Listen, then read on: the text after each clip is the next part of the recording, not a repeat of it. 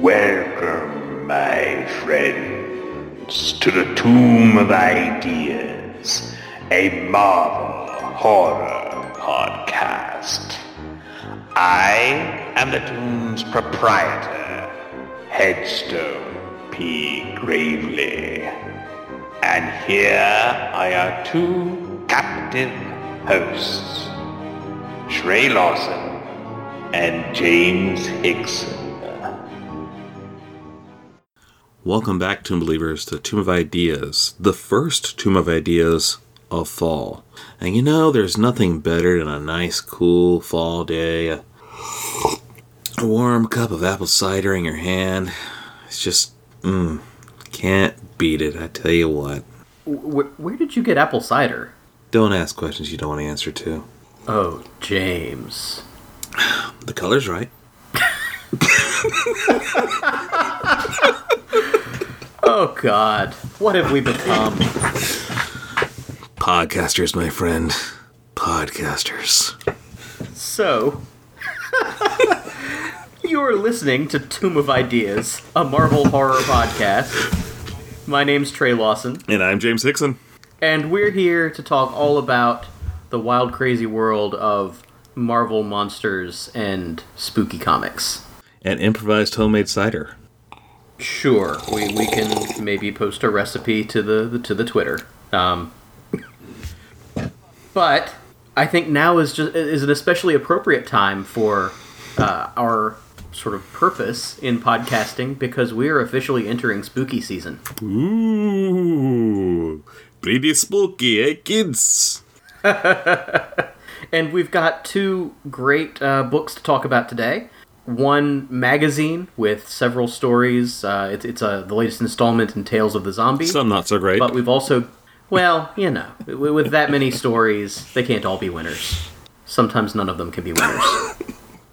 But we also have a brand new installment of Man-Thing, which we usually look forward to. So that's a good Gerber goodness. Gerber goodness. Exactly. But before we start talking about those comics, we should probably take a little detour into the hottest segment in comics podcasting. We're talking Hellstrom Watch.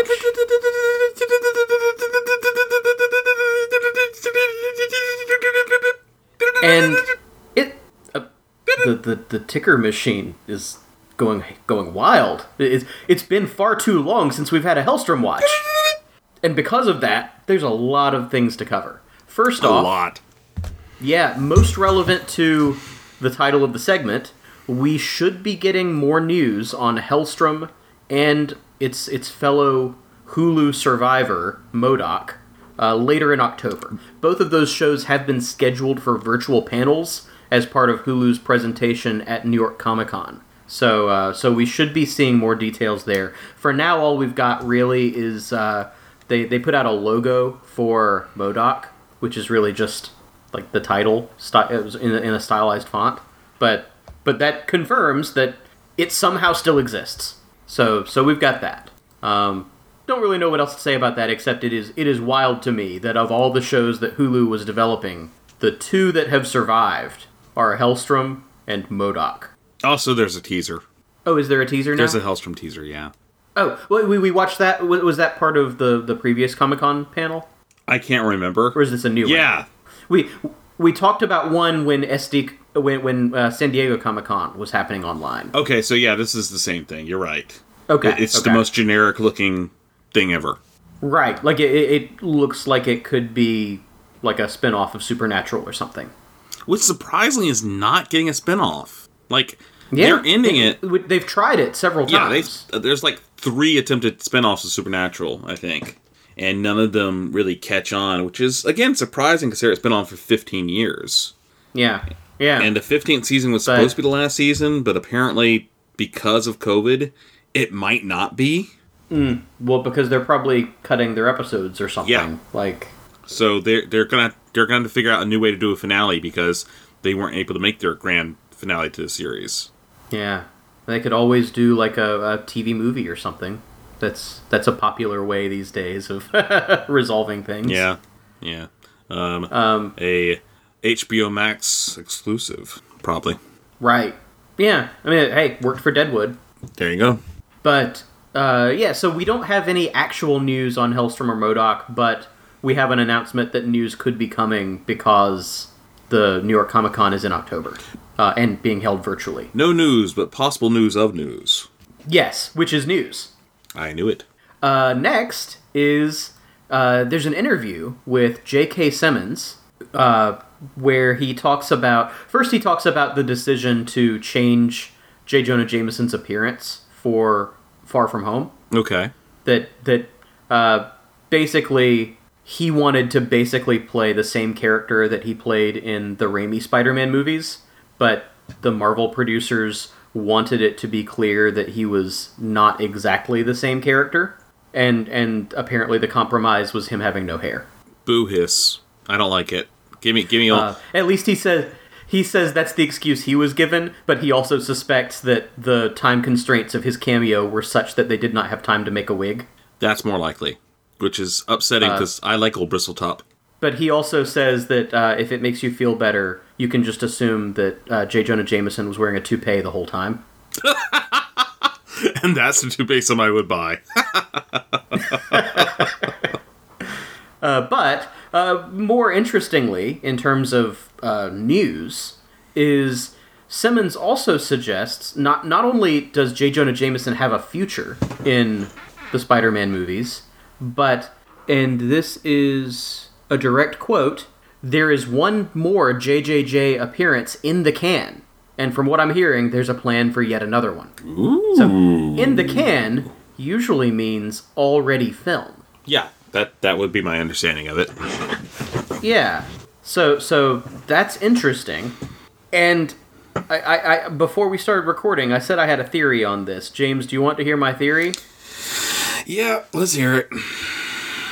We're gonna see something from the Bugle in Let There Be Carnage. God damn it, you actually made me choke on my cider. Oh. Ugh. There are little pulpy bits at the bottom. How'd that happen? Ugh. Because Sony's goal is to tie these movies together, right? Unfortunately. So we've got Michael Keaton in Morbius. I would not be surprised if Jameson makes an appearance in Venom 2. Let There Be Carnage. Breathe in, breathe out. Count the 10 before responding. I am fully aware that Sony wants to have their own little cinematic universe, and I am powerless to stop them from doing so. The Sony universe of Marvel movies? Oh, god damn it to hell. Sometimes, Trey, I think you are actually intentionally trying to antagonize me, because... No, actually, not you. Sony. Sony is intentionally trying to antagonize me. This is all personal, right? Yeah. What was it, a year ago now that they made me think that Spider-Man was leaving the MCU, and now they're just loading up all this crap on us. Yep. Sticking in the Sony universe of Marvel movies for just a moment. If we must. We also have an interview with Olivia Wilde, who is rumored to be directing Spider-Woman. Okay. She's definitely directing something that's in the Sony Marvel brand. Mm-hmm. It's rumored by it's been suggested by outlets that I trust that it's probably Spider-Woman. Okay. But she, in an interview with Entertainment Weekly, hinted that Kevin Feige is somehow involved in her production. Okay, very interesting. Yeah. Which it could mean several things. Mm-hmm. So on the one hand, if it's closely connected to the main Spider-Man stuff, like that could be why he's involved, to make sure that nothing contradicts stuff they have planned. But it could also be sort of more general than that, because in addition to being president of Marvel Studios, Feige is now Chief Creative Officer for Marvel Comics, Marvel Television, and Marvel Animation. So he's not just the Marvel Studios guy, he's also the guy in charge of all of the other rights that they don't directly control. Like, he's the point guy for Sony and Universal and all the other places that still have Marvel properties. Okay. So what it means for him to be involved may not be as exciting as we're hoping, but we can still hope. Oh yeah, I'm definitely hoping right now.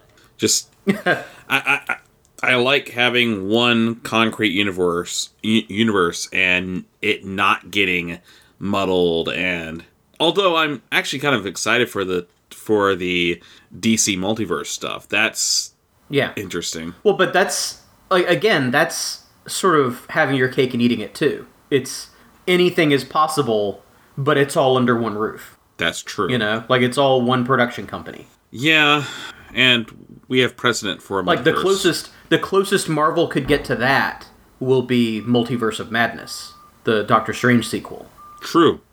And Marvel What If. And Marvel What If, yes, which both of which sound very exciting. There's a rumor actually with Multiverse of Madness that they could be recruiting actors who were previously supposed to play Marvel characters but didn't to play versions of those characters.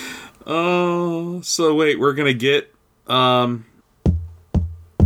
what's his name from The Office playing Captain America? Potentially. The example that I saw given was that they might try to get Tom Cruise to play a variation on Tony Stark. Because he, in the late 90s, early 2000s, he was supposed to play Tony Stark. Yeah, he was almost a New Line Tony Stark, if I remember correctly. Yeah. When it was with New Line.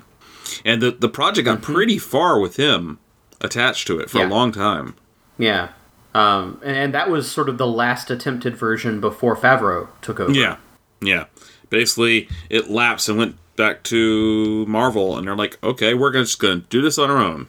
Yeah. And well, alongside what, Paramount? Was it Paramount? Paramount. The deal was with Paramount, for distribution. Yeah, because they couldn't finance all of that themselves. No. At that point. No. They didn't have that Disney money yet. But how quickly after... what was it, like... Was it after Captain America that Disney bought Marvel? Something like... It was definitely by the time the first Avengers movie happened. Yeah. It had already gone through. Yep. And everybody's like, well... Marvel just made back their money on... Sorry, Disney just made back their money on buying Marvel with one movie. Right. Because that was sort of the tricky thing with Avengers, was there were still these lingering bits of deals with Paramount and with Universal. Mm-hmm. Because Universal did the Hulk movies. Yeah. And still technically have the rights to solo Hulk movies. Which is why we've never seen Mark Ruffalo in a movie by himself. So, it actually looks like 2020 is the first year where we've not gotten a new Marvel movie in a while, because it's looking like Black Widow is being delayed until 2021. Yeah. Which I'm not surprised. I'm a little disappointed. It would be nice if there was some sort of VOD option. Yes. Something like what they did with Mulan, which I understand that the numbers for Mulan are mixed.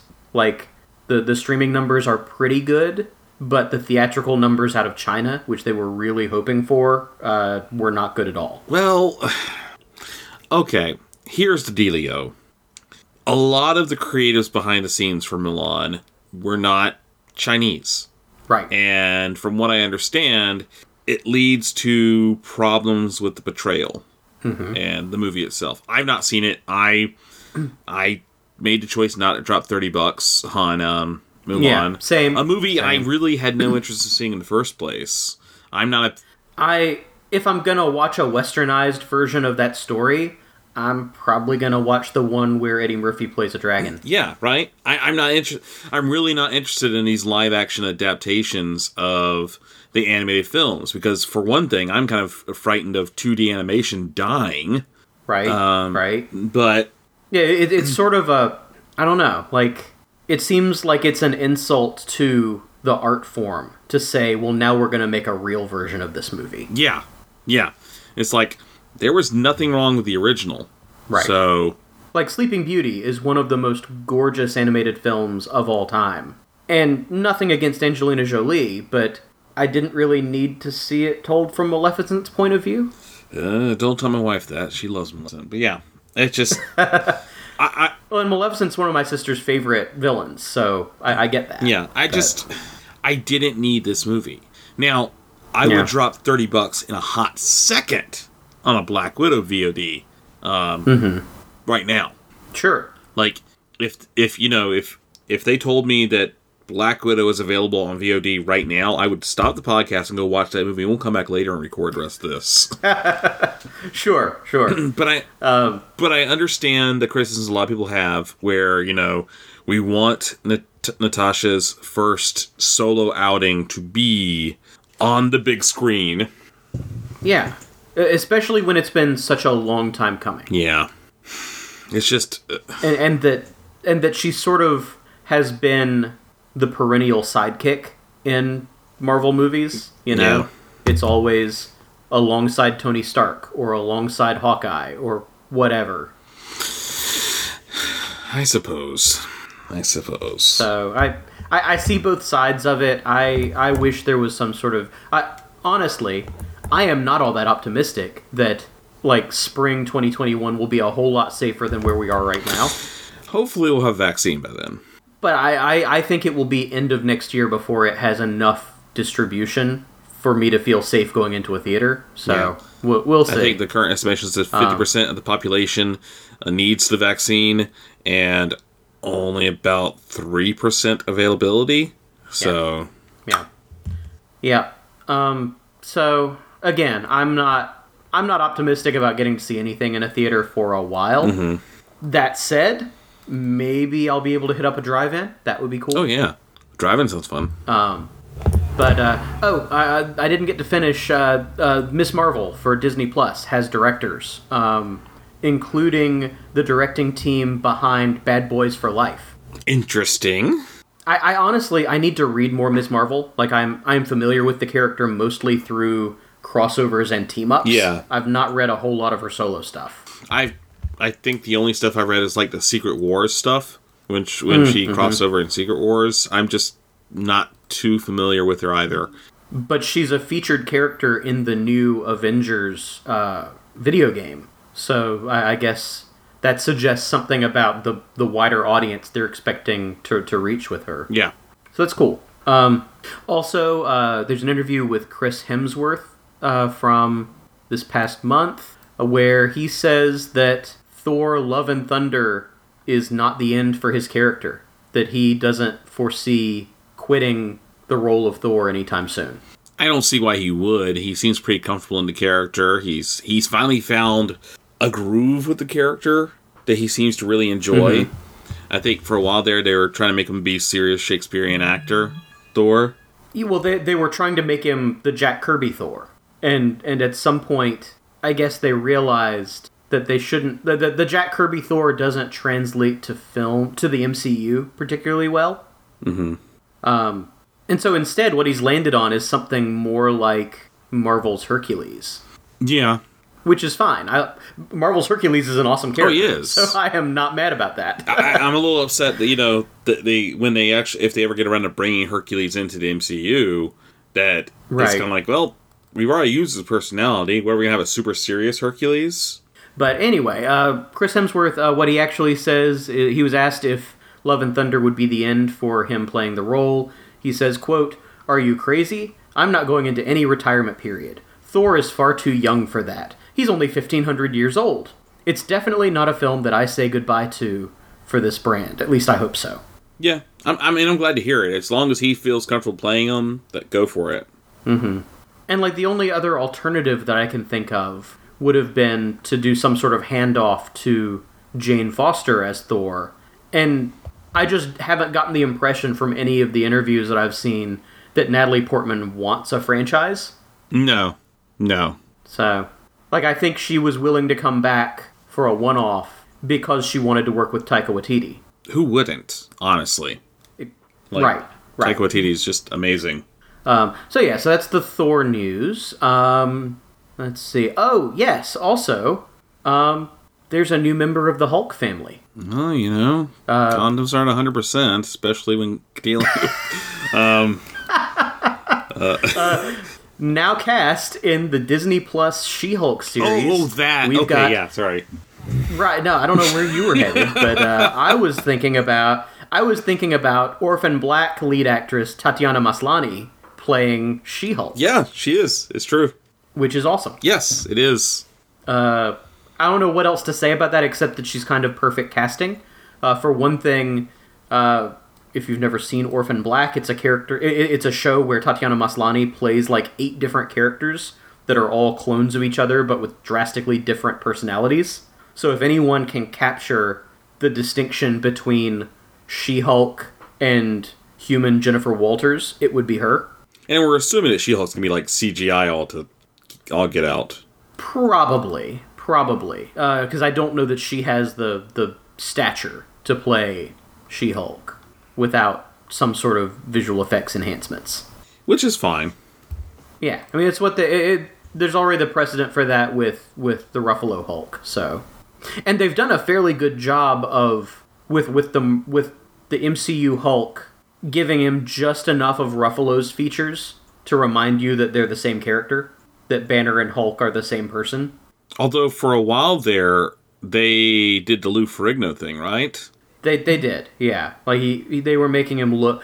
for a while, they were basically just making him look like Comics Hulk. And I think Ferrigno was doing the voice for a while. But I think in the most recent outings, Ruffalo has done the motion capture and provided voice work. Okay. Well, part of that, I think Ferrigno is getting a bit up in years, and maybe... Moving on, Jonathan Majors has been cast. He's actor recently getting a lot of attention for Lovecraft Country on HBO. He has been cast in a major role for Ant-Man 3. Ooh. And it is strongly suggested... Ant-Man 3, Ant Carter. It's strongly suggested that Majors will be playing a version of supervillain Kang the Conqueror. I love Kang! You know, one of the first Avengers comics I ever bought was a Kang comic. Yeah. And it did not make a lick of sense. Oh, that's because it's the one with the freaking War Machine and Thunderstrike and U.S. Agent in it. Right. It's the one where the entire Avengers team are palette swaps. Ugh. But it's weird. That was my introduction to the Avengers and my introduction to Kang. Okay, my introduction to the Avengers was definitely like the trading cards. Okay, fair. Yes. Fair. I did have some of those. Yeah. Yes. I think I had an Avengers comic where they threw a dinner party or like a party of some sort and like a white collar affair, and Doctor Doom crashes it. See, that just sounds delightful. I would read that. From what I remember, it was. Now, this is the weird version of Avengers that has like Captain America, Sandman, Spider-Man. I think was on the team at the point. Is this during like the Dr. Druid years? No, it was after Dr. Druid, I think. Like, okay, because it seemed like he was on the team forever. He was. I bet Jack of Hearts was there though. I think you're right. I think Jack of Hearts was there, and I think Monica Rambeau was there. Fair. Speaking of Monica Rambeau. Oh yeah. So there's a WandaVision trailer. Yeah, there is. And y'all, this show looks wild. Oh, so I'm sure by now everyone listening has seen it, because according to the numbers that I've seen floating around the internet, everybody watched it. Well, they showed it during the Emmys, Trey. Everybody watches the Emmys. But apparently it got like Avengers Endgame trailer numbers. Well, people are starved for Marvel right now. Let's be honest. Like, we've been saying it on the show. And we're really close to a premiere. Like, this show's supposed to air in December. And this trailer proves that they are ready to premiere. Like, they have the show ready to go. Yep. Effects look finished. Oh, it just looks... Yep. Yes, please, now. Please. Yes. I hope the whole show is exactly as weird as this trailer is. Yes. Like, I just, like... It bears out a lot of my theories about the show so far. Mm-hmm. We've talked about it on the show, which I won't get into because we're getting closer. I don't want to spoil things for people. But... Right. It just... Ugh. And the kitchen looks just like the kitchen from the Dick Van Dyke Show, Trey. Oh, yeah. No, the attention to detail is great. And the way it transitions through like eras of sitcoms. Yes. I mean, that can't be coincidental. Right. And they've got what's her name? Deborah Jo Rupp, the mom from That 70s Show. Yeah. Yep. And of course, this is the show you mentioned, Monica Rambeau, who will be appearing.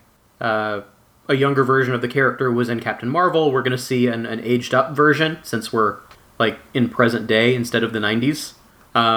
Kat Dennings is reprising her role of Darcy from the Thor movies. Yep.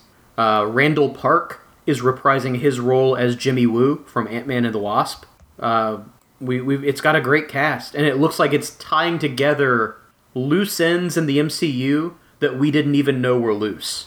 The actress playing her in Monica Rambeau in WandaVision is Teyana Paris, and she is actually a graduate of the high school I teach at.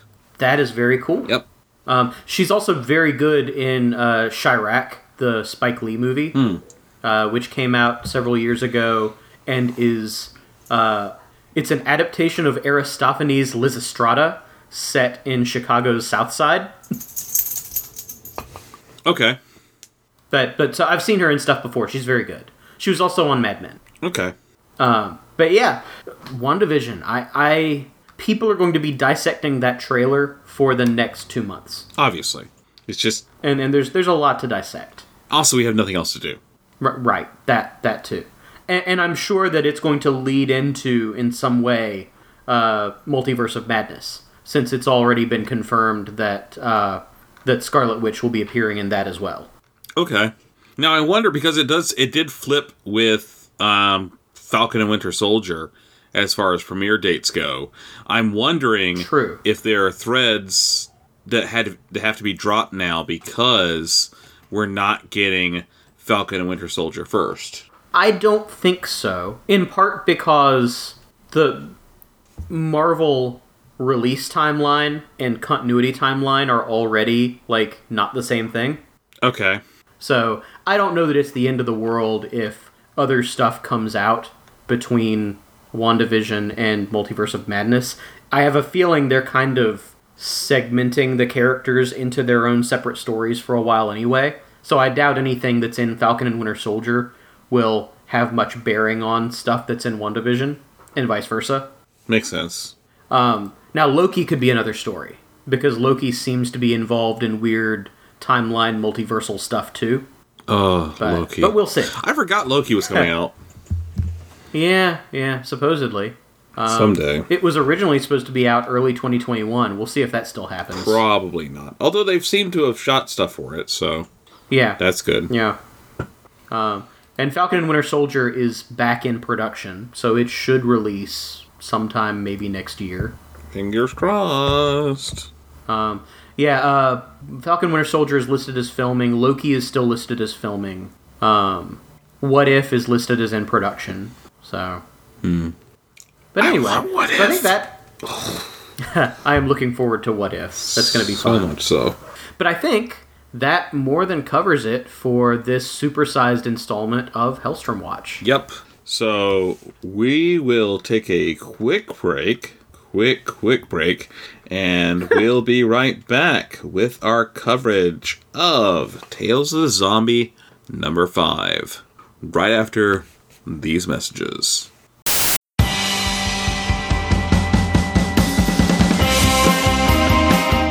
Hi, I'm one of the High Priests of Khonshu Ray, and I have the sacred privilege of providing you, the loony listener, with a podcast honouring Marvel's very own Moon Knight. So join me and a host of others at Into the Night, a Moon Knight podcast. Follow us on Facebook, Twitter and Instagram, or support the show by becoming a Patreon member. Into the Night, a Moon Knight podcast. It's time to get your Khonshu on. From Haiti, land of the voodoo, comes the most infamous cult of all. Bela Lugosi as Murder Legendre. I see death. Master of the undead damned. The sinister power behind the White Zombie.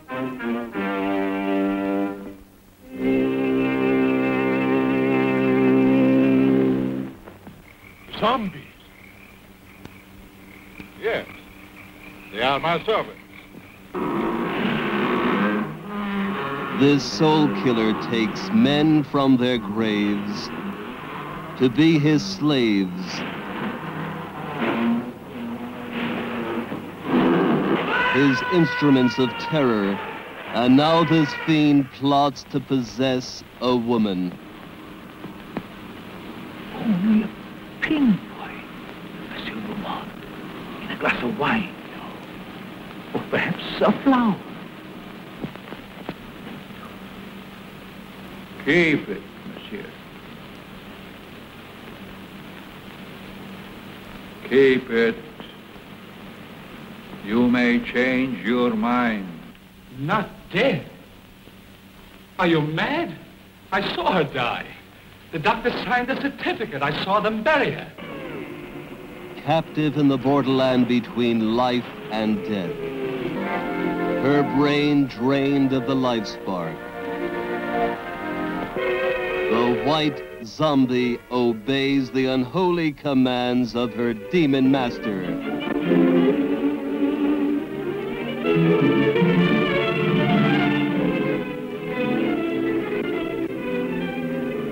As mindless creatures carry out his cursed will, terror explodes in horror and heartquake. Zombie! Allez, allez! Never eyes so evil, never powers so potent, never magic so black. Bela Dracula Lugosi, as the master of the White Zombie.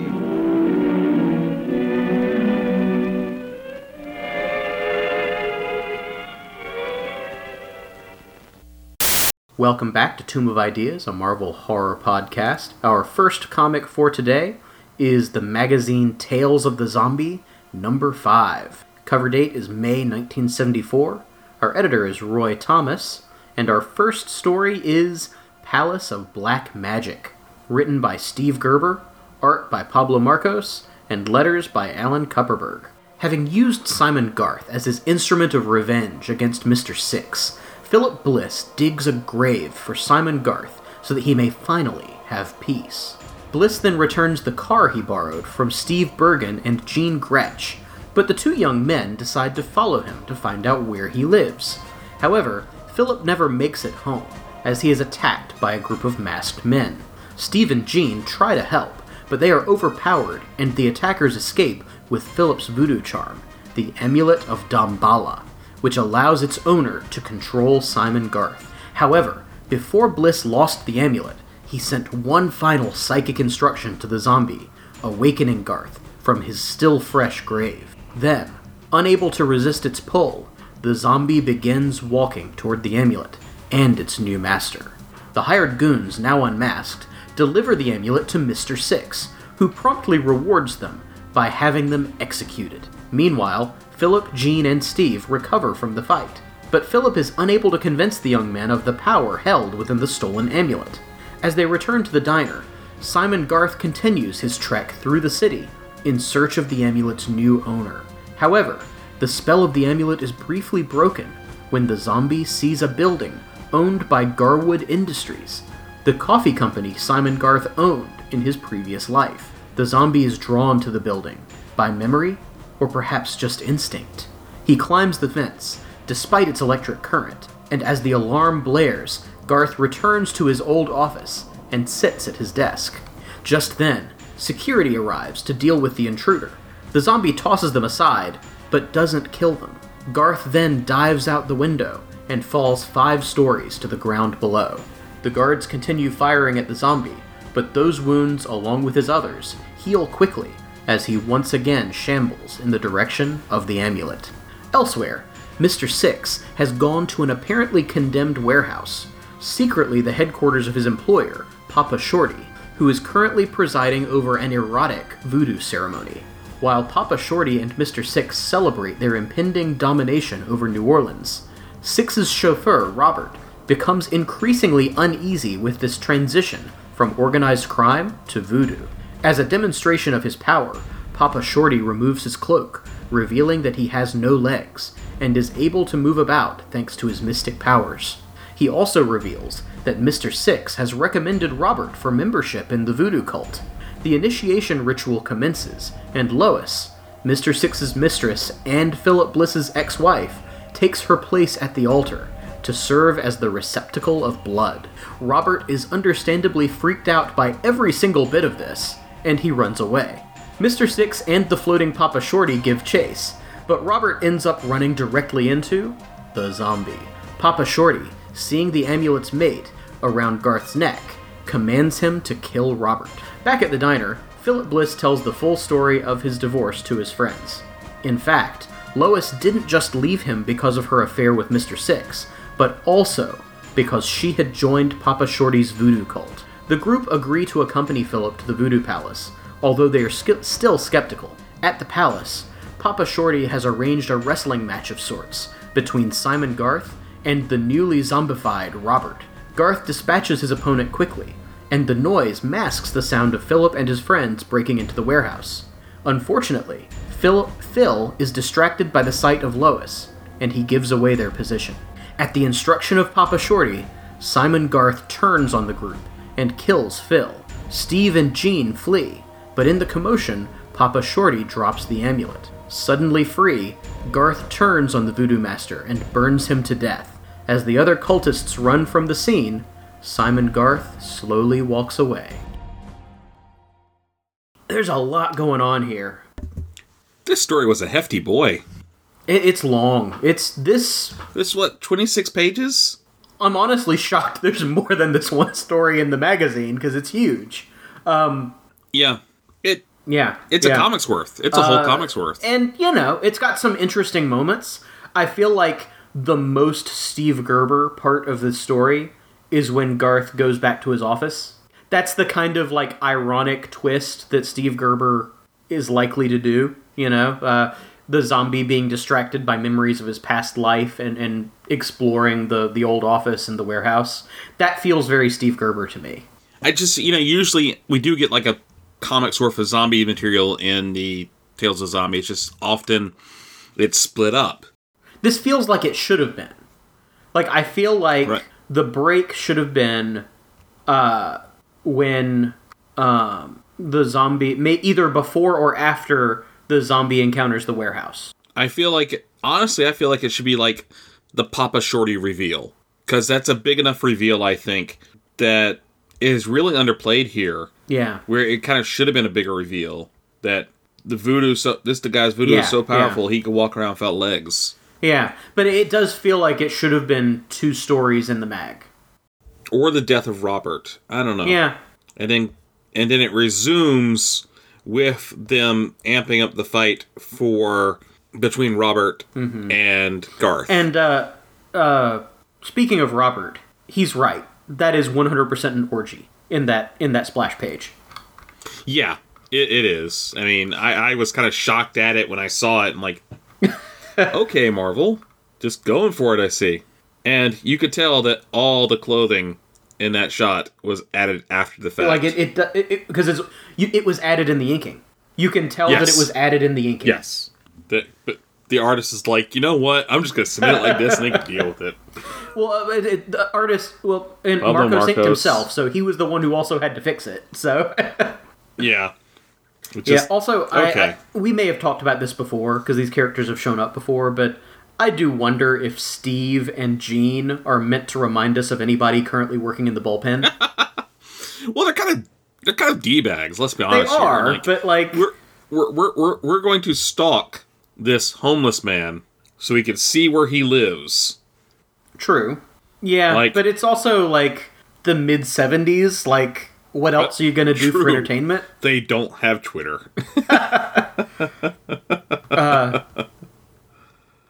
It's sort of a weird, meandering story, which is part of why the summary is so long, because the zombie spends so much of it wandering around, and the narrative Yeah. sort of wanders Yes. with him. And yeah, I really enjoyed it. It's fun. So The zombie stories have continued to be pretty consistent in quality. You know, like, we haven't hit necessarily the highs of, say, the best of Tomb of Dracula, but we've never really had any super low lows. No. Like, it's pretty no, consistent. well, at least not in the Simon Garth stuff. Right. And the Pablo Marcos art is very good. That opening splash with the zombie standing in front of the open grave is awesome. Ditto the sort of sequential page of Simon emerging from the grave. That's a really good page. I mean, you know, we make fun of the orgy page, but the orgy page is really well done. Oh, the as well, composition of so- that's great. It's, you know, it looks like it could be like the cover to the kind of like old horror movie VHS box that I would not be allowed to check out as a kid. Okay, I was gonna say it looks like it should have been a splash page, but no, that's good too. Well, that too. I mean, it almost is. Like, you've got a few panels sort of around it, but it's Well, functionally it should be splash. almost a double page splash because I feel like Oh yeah, like a Yeah. full spread. Just- Yeah. good stuff. Very good. The visuals really make this story work. And, you know, if I have a complaint, it's that, and I have a feeling this is going to continue to be a thing with the zombie, is that once again, we sort of end up at square one with the zombie wandering aimlessly Yes. and the amulet lost. Like, that's happened several times over now, and I feel like it's just going to keep happening. And that just feels like an unfortunate narrative crutch I that kind they're of feel leaning bad on. for Philip. Philip did not deserve his No. death. Well, I don't know. He did sick a zombie on an entire courtroom full of people. I thought for sure that would be the reason. Like, it'd be like a... Like, the cops would come for Yeah. him, right? Like, everybody but saw him there. He gets redeemed or humanized in this story, and then he dies. So... Yeah. But Steve and Jean make it out Yay! alive. Homeless yeah, population I in don't- New Orleans, look out. But yeah, I don't have a whole lot else on this one, really. No. Like it was fine. It was good. It was a solid Simon Garth zombie story. Looking further in the magazine, we've got the mail page, which has become a thing. The letters column, mails to the zombie, which that pun seems a little forced, but I'll allow it. Only thing that I really noted in the letter column is Marvel does acknowledge something that we've talked about before, that, and this is a direct quote from their response to someone's letter, "It's always seemed to us that Simon Garth, or what's left of him, inhabits our world rather than the far-flung Marvel universe. And yet, we have to admit that Brother Voodoo, not to mention Doctor Strange and the Man-Thing, might be able to lead everybody's favorite dead body down some very interesting storylines." So right now, Marvel is considering Simon Garth separate from Marvel Universe, but they're leaving the door open to incorporate him at some point.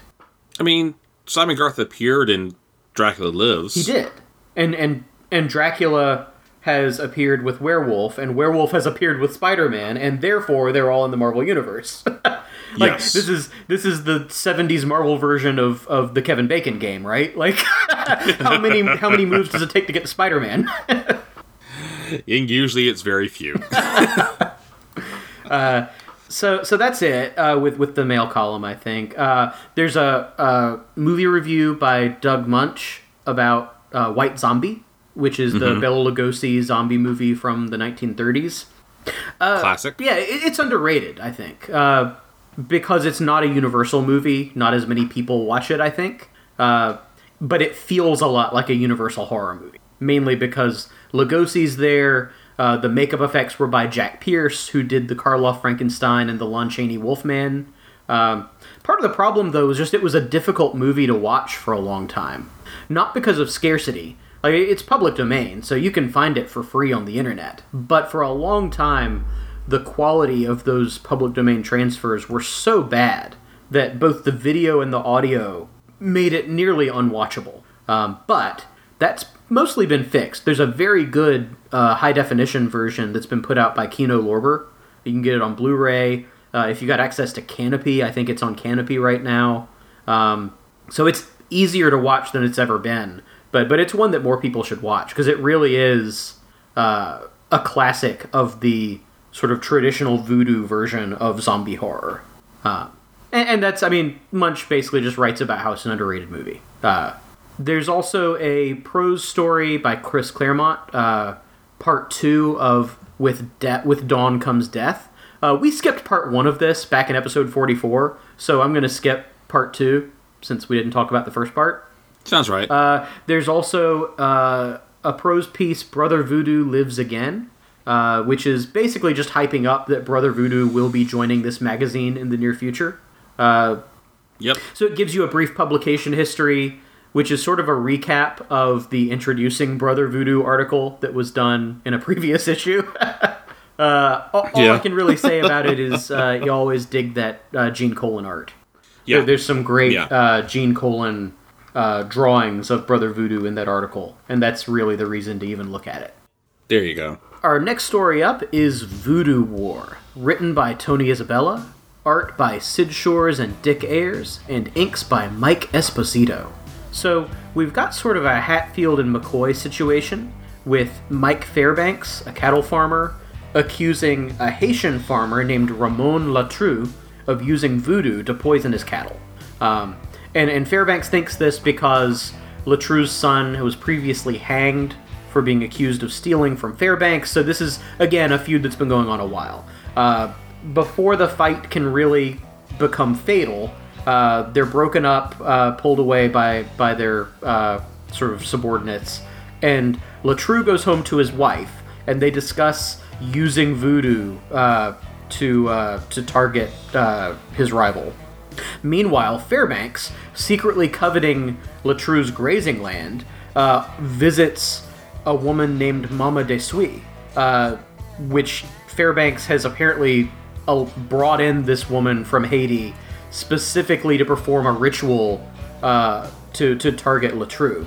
But Fairbanks gets impatient with all this. He interrupts her, demands that she goes faster, and it doesn't work. The spell is not powerful enough. So Fairbanks shoves her aside and demands that instead of doing the spell herself, she teach him to practice voodoo, because that's going to work out better.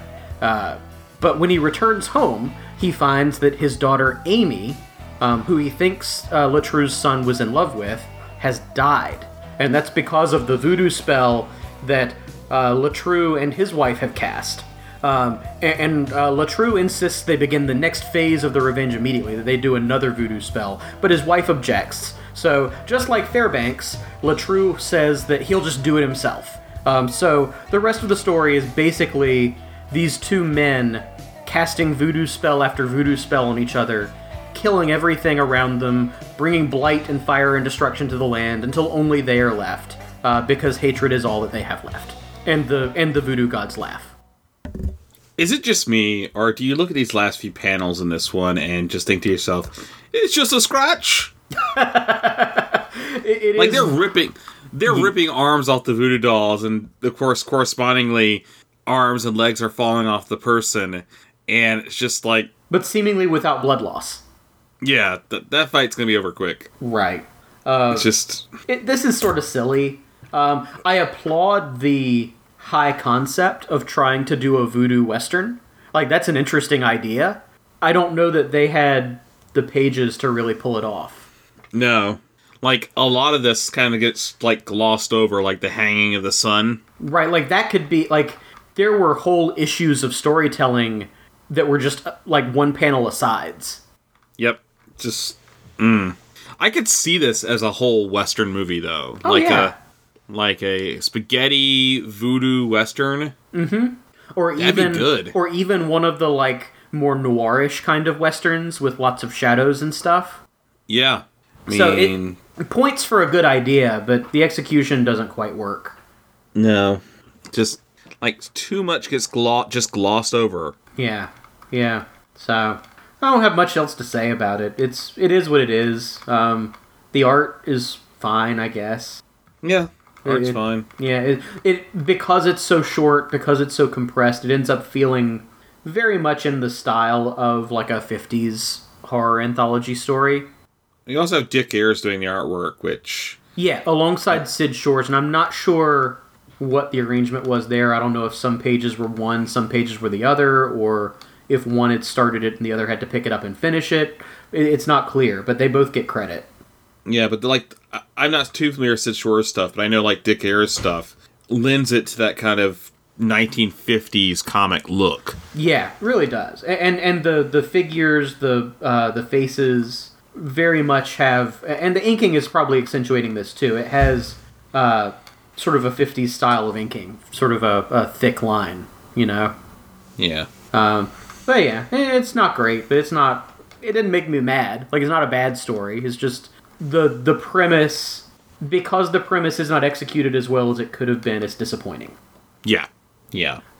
So let's go ahead and look at the last story in this mag, and that's Death's Bleak Birth, written by Doug Munch, art by Frank Springer, who is inking himself. And this one's short and sweet.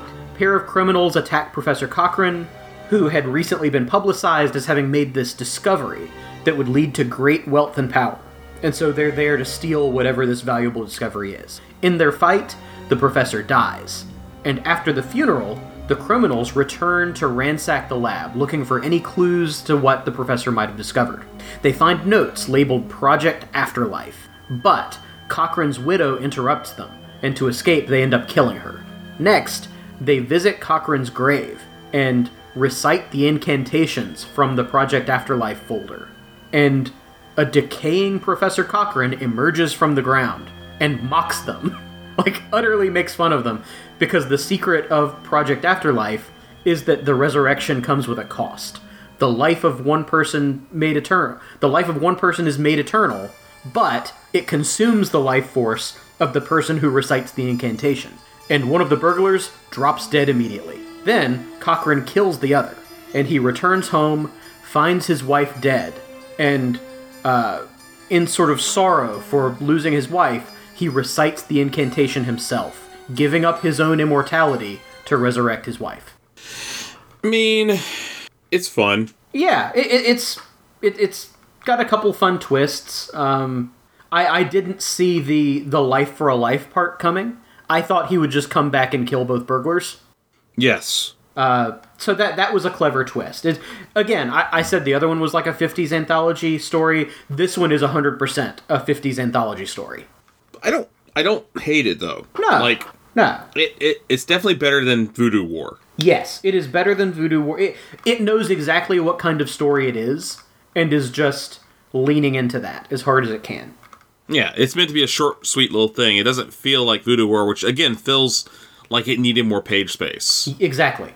This did not need a panel more than what it got. Nope. Nope. I'm not crazy about the art in, there's whole sections where the background is just blank white, and that's not great. Springer can be hard sometimes to appreciate. I know this from reading his Invaders stuff. Okay. The figure work is good, but the backgrounds are just really sparse. With Springer stuff, it is kind of like a cartoonish almost style to it. Mm. And his Invaders work, you have to be reading a few issues before you get into the groove of it, and you're like, okay, I can deal with this. And then you start to appreciate it. Gotcha. But yeah, I kind of like to imagine that, at least in my headcanon, Project Afterlife was happening concurrently with Ted Salas's experiments. This is a colleague of Ted Salas? Right, they're all kind of working on these competing super soldier type formulas or something. All with cool names. Right. So, yeah, I mean, that basically does it for Tales of the Zombie. I feel like that supersized Simon Garth story overshadows everything else in the magazine. Yeah, it really does. Nothing else is remotely as memorable as that. No. And boy, is it memorable. Yeah, well, I mean, again, those splash pages are just so gorgeous and so evocative. We didn't even talk about it in our summary of it, but the way that the zombie kills Philip, just bonk on the head. Oh, yeah. It's oh, man. Yeah, it's got some really great action beats, which I usually don't talk about a whole lot in the horror comics, but it really does. Also, the way he sort of kills the zombified Robert, like, he picks him up by the leg and swings him and bashes him head first into a brick wall. So there's a YouTube series that I like a lot, and you've probably seen it as well. Dead Meets the Kill Count. Yes. And I've been reading Crystal Lake Memories. Mm-hmm. And as I've been going through the sections for the movies, I've been going back and watching the kill count videos for the movies. Mm-hmm. Just to get an idea of the kills. And I kind of was doing that tally in my head the whole time during the Tales of the Zombie movie. Like, don't clocked on the head by zombie. Don't thrown into a giant brazier by zombie. Yeah, this one I think probably has just, not even just from the zombie, but in general, this probably has the highest death count of any of the zombie stories so far. Yeah. Because we've got the burglars that get executed by Mr. Six. We've got Robert, who gets killed twice by the zombie. Like, he gets killed, resurrected, and killed again. We've got... I think that both of those count. Oh, I think so. He doesn't kill the guards at the warehouse, but he definitely beats them up a lot. Yep. And then we've got the mayhem when the zombie runs amok in the during the voodoo ritual. Yeah. So it's an incredibly violent story, and the art captures that violence beautifully. I don't know about you, but really the standout of this magazine is that zombie story, and oh yeah, and its art in particular, because like we said, the story kind of wanders all over the place. It's got some satisfying moments, but really it's the art that sells that story. I tell you, man, it's that Steve Gerber goodness. And speaking of Steve Gerber goodness, I think it's time for us to take a quick break, and then we'll be right back with Man-Thing, number 5. Do you believe in the devil?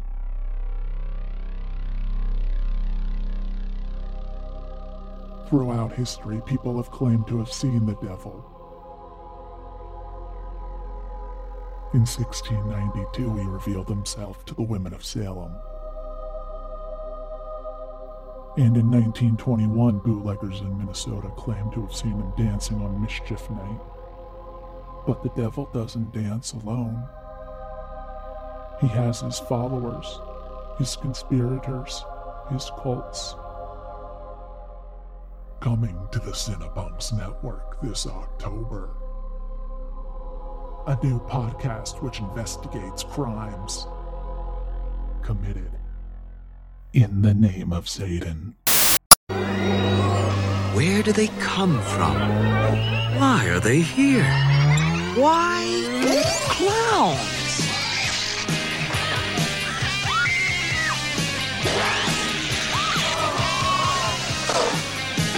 You'll laugh your head off.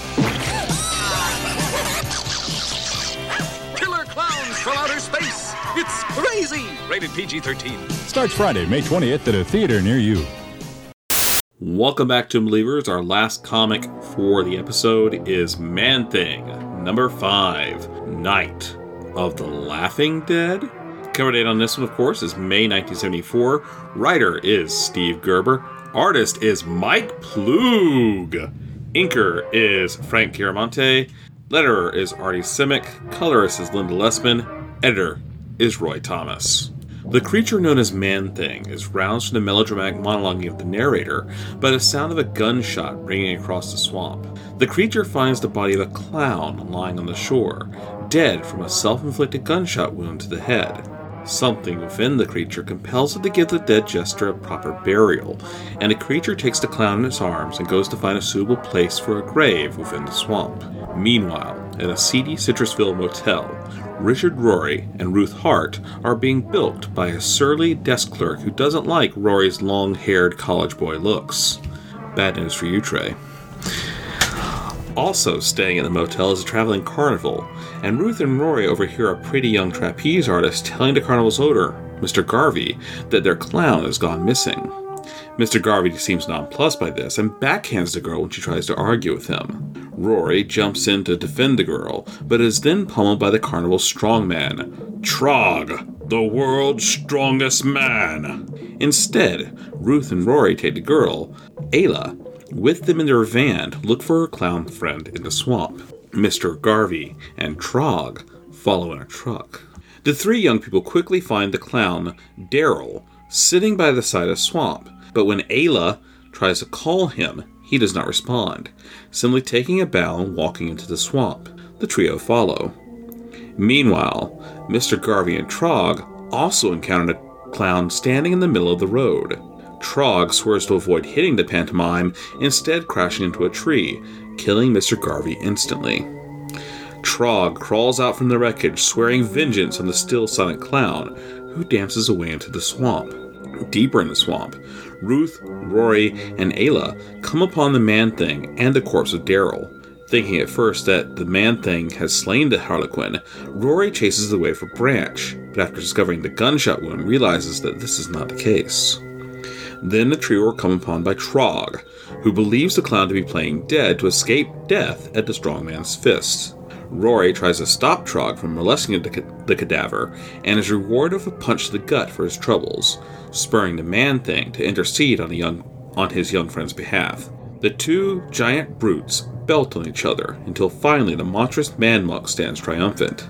Just then, however, a skeletal specter in patchwork rises from the corpse of Daryl and announces that now is a time for the show to start. So I guess it goes without saying that this is a weird one. Yeah.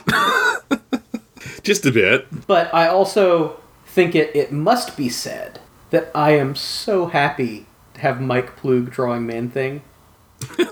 Yeah. Like, Gerber Ploog is like a dream team. It really is. Just like, yes, please. Like, give me more of that all the time. It's great.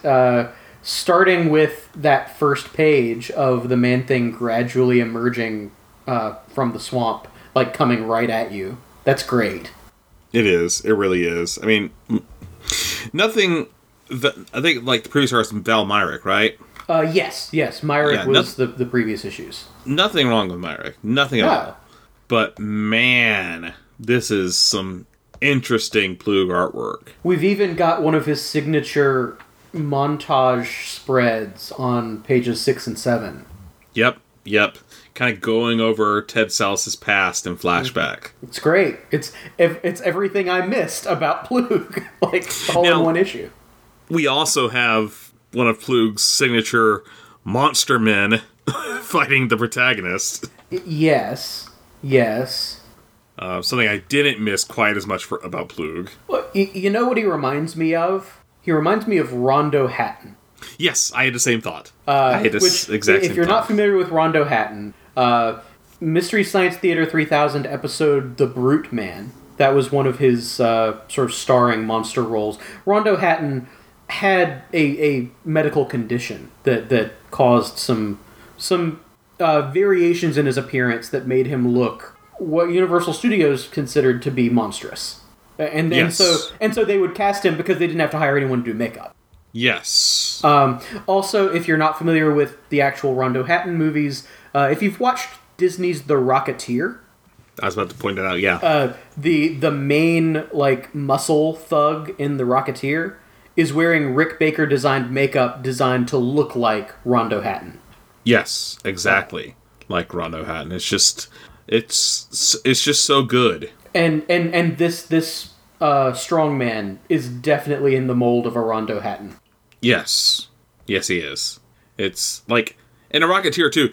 He's designed to look exactly like Rondo. Like Hatton. Not even homage. Like, they straight up took a photograph of Rondo Hatton and said, "Make this." Yes. Well, and again, because it's set in that time period when Rondo Hatton was making movies, like, it makes sense. It does. I enjoyed it. Like, and he's actually in the Dave Stevens comic. Yeah. The character, he's in the Dave Stevens comic, and then they just exactly translated it into the movie. I'm like, wow. It's great. It is. Honestly, one of Rick Baker's most underrated makeup jobs, because people always talk about the creature effects and stuff, but... What award is it that's the Rondos? Oh, yeah, that's the annual awards for it's horror web and periodical publishing, so it's for horror magazines, horror websites, stuff like that. Yeah. And it happens every year, the Rondo Hatton Awards. And they do everything from, like, best cover to best interview to all kinds of stuff. I usually vote in them. I've got an account with the guy who runs it so that I can submit ballots. But yeah, the Rondo Hatton has continued to have a presence in horror and genre stuff well beyond his limited filmography. Yeah. But it's like back to this very weird story. Right? So, something unusual about this story is we're apparently supposed to feel sympathy for a clown. Right.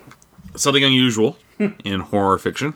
In which Daryl is a fairly sad sack figure. He is. And again, this feels very much in the Gerber mold of, like, off-the-wall storytelling of, I'm going to introduce a clown character, but he's going to be the most depressed clown ever. Yes.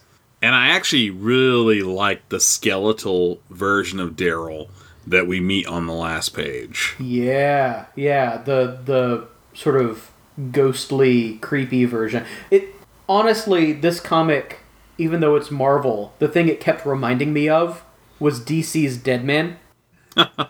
Like, I kept getting a Deadman, like DC horror vibe from this story. Well, you mentioned before that it's almost not a Man-Thing story. It is technically a Man-Thing story in that he shows up occasionally. Yes. And he shows up to fight the strongman. Yes. But you could have the story of Richard Rory and the Carnival and the Dead Clown without Man-Thing there. And it wouldn't really change that story a whole lot. No. Unless, the only thing I can think of is if somehow the clown's ability to emerge as a ghost is somehow related to the Nexus. That would make sense. The weird nature of the Nexus, right, means this guy comes out. That does actually make sense. That's my best guess for how this continues to be a Man-Thing story. I will say, I still kind of miss our previous supporting cast. Yes, I'm wondering where they are right now. Right, because I know they come back. Every issue, I wonder where they are right now. Which is not a slight on the current supporting cast. Richard Rory is fine. I mean... Yeah. Roy Thomas stand-in it is. More of a Gerber stand-in, I think. Really? Okay. Yeah. Like, basically for a while, Gerber is the only one who writes Richard Rory. And he's going to move from Gerber book to Gerber book. Oh. So he starts out in Man-Thing. He's going to show up in Gerber's Daredevil. He's going to show up in Gerber's Iron Man Annual. He's going to show up in Omega the Unknown. And it's only after that he starts appearing in other people's books. Okay. Interesting. Yeah. And he eventually becomes, like, a She-Hulk supporting character.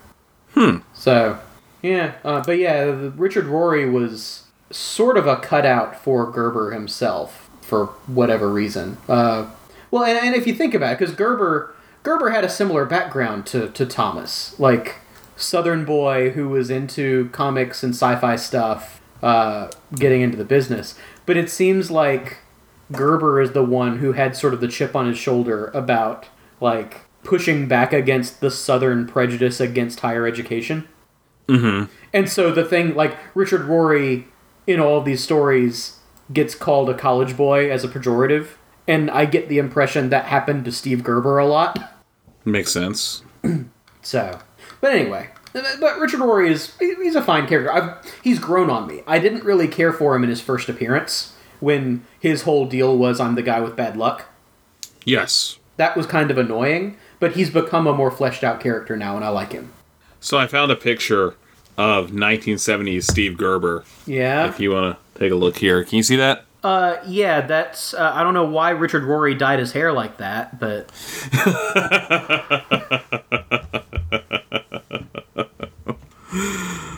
Yeah, so there you go. Because that's basically, Richard Rory is Steve Gerber with Roy Thomas's hair. Blondes do have more fun. But yeah, no, this is a fun issue. It's a weird one. Like I say, there's not a lot of Man-Thing. It's mostly character work with the other characters. But Yeah. But Plug owns every panel of the Man-Thing stuff. Oh, yeah. Absolutely. And the fight between Man-Thing and Trag is pretty cool.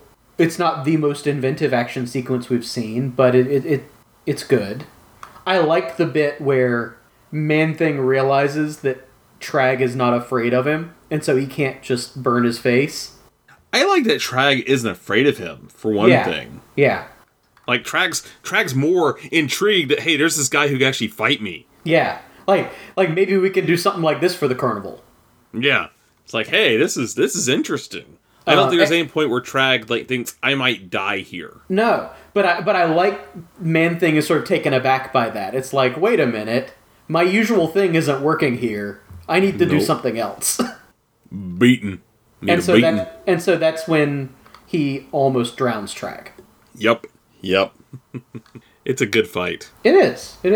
And I'm sure we'll see a little more of that conflict next time, because Trag is still there. Like, in the final panel, he is gradually pulling himself out of the water. Yeah. So it's to be continued. And yeah. I'm excited. Yeah. Because it can only get weirder from here. We've got a weird Man-Thing ghost story. Whatever that is.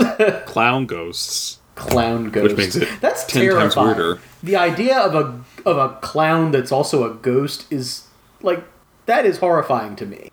There is a movie, and I can't remember the name of it, but it's like a clown comes back to kill the children of some townspeople who killed it. Kind of in the Freddy Krueger model. Okay. But he's a ghost of a clown who comes back for the children. And I can't think of the name of it. And, like, I am actually generally a fan of clowns. Like, I enjoy, like, clown performers in circus acts and things. Like, I grew up going to the circus as a kid, so that's a thing I enjoy. But creepy clowns are just horrifying. When was that movie you were talking about? Like, when did it come out? Is it... No, I don't think it's Stitches. It might have been 2000's Clown. Okay. That one I've heard of. Oh yeah, Clown. Is that the one where the guy, like, is possessed by a demon that's turning him into, like, an evil clown or something? Okay, there's also Stitches, which Clown comes back from the dead to wreak revenge from 2012. Okay. So the 2014 one is not so much a clown ghost as a demon that's turning a guy into a clown. Okay. Although, fun fact, Clown 2014 is directed by John Watts, who directed Spider-Man Homecoming and Far From Home. Oh, that's interesting. That is very interesting. Because I remember Clown, because that was the one where it started out as a fake trailer. Like, they put out the trailer on YouTube for a movie that didn't exist. And in the fake trailer, it listed Eli Roth as a producer, even though Eli Roth had nothing to do with it. And Eli Roth thought that move was just so ballsy that he signed on to produce it. That's one way to do it. That trick will never work again. No. Because this was when... It was after... this was in, like, the early 2010s. And so, like, the movie Grindhouse had sort of popularized people doing fake trailers for things. And so they John Watts and his collaborator Christopher Ford made a fake trailer for a horror movie about a guy turning into a clown. And they just listed Eli Roth as the producer. And then they got Eli Roth. So, Stitches, the plot concerns a birthday clown returning from the dead to exact revenge upon a boy and a group of children/teenagers who contribute to his death. So... That sounds like the one you saw. Okay. Alright. That one I've not seen, though. Sounds interesting. Interesting is one word for it. I mean... I still haven't got around to watching Killer Clowns from Outer Space, so... Oh, I love Killer Clowns. Now, that one's not even really a horror movie. I need to... That one's more of a spoof. It's on my list for 31 Days of Horror. It's a great, like, Halloween season movie, especially as sort of a palate cleanser if you've been watching any heavier stuff. It's good to throw on after that, because it's just light and fun, and it does all of the 80s horror tropes, but without being super grisly or depressing about it. Okay, to be fair, I actually have seen Killer Clowns from Outer Space. It was on during a party that my it was on during a party that my parents were having at a beach house that we were renting. I think it was like a timeshare situation. It was like a Low Country Boil type of party. You know, make a big pile of boil, and it was on in the bedroom, and I was like 4. Okay. So you've not seen it. Yeah, I've not seen it, but I remember it. But the imagery has probably stuck with you. Yes, like, you know, cotton candy cocoons. Right, right. Oh, yeah.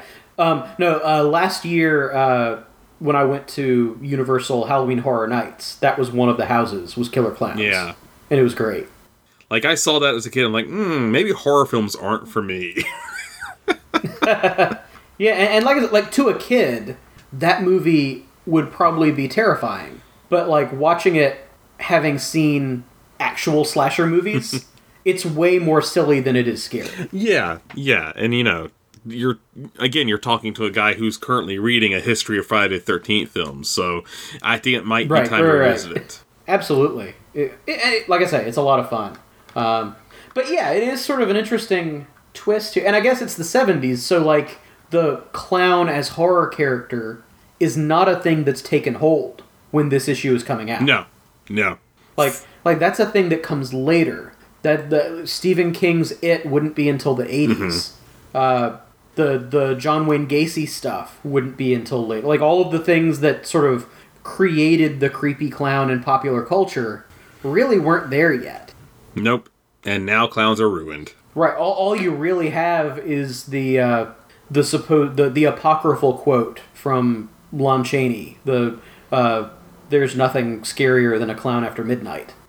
Which I'm not sure if it's ever been accurately attributed to him, but everyone always attributes it to Lon Chaney. But aside from that, you know, you've got the Joker. Yeah. And you've got like The Last Laugh, the movie that inspired the Joker. Mm-hmm. But that's about it. Like, you don't get a whole lot of creepy clowns until later. So it's just interesting that in this monster comic, you've got a clown turning into a creepy ghost. Yeah. But, you know, I think that's enough clowning around from us. I think once we start delving into the depths of clown horror cinema, it might be time to close out this episode of Tomb of Ideas. Our 49th episode. 49th episode. Good. That means our next episode is our 50th episode. Yeah, that's a milestone. Wow.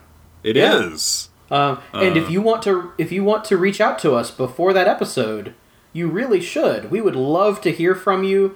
If it's something that you want read on the air, we might be able to do that, depending on content. Yeah. And how can people get in touch with us, James? Well, they can write us at tombofIdeas@gmail.com. They can also reach out to us on Twitter. It's at Tomb of Ideas. There's also Facebook at facebook.com/Tomb of Ideas. And gosh darn it, Trey, I feel like there's a network that we're a part of, that we're proud to be a part of, but I can't remember the name of it. Yeah, we are proud members of the Cinepunks podcast group, alongside such great shows as Black Sun Dispatches, which recently came back, Cinema Smorgasbord, Fat Girl Hacks, Horror Business. There's all kinds of great podcasts under the Cinepunks brand.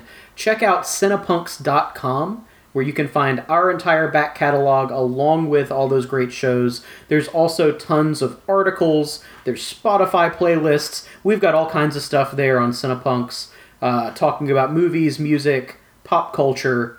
So cinepunks.com. That's Cinepunks with an X. Right. And of course, you can always find our back catalog also on iTunes, on Spotify, wherever you get your podcasts. We're probably there.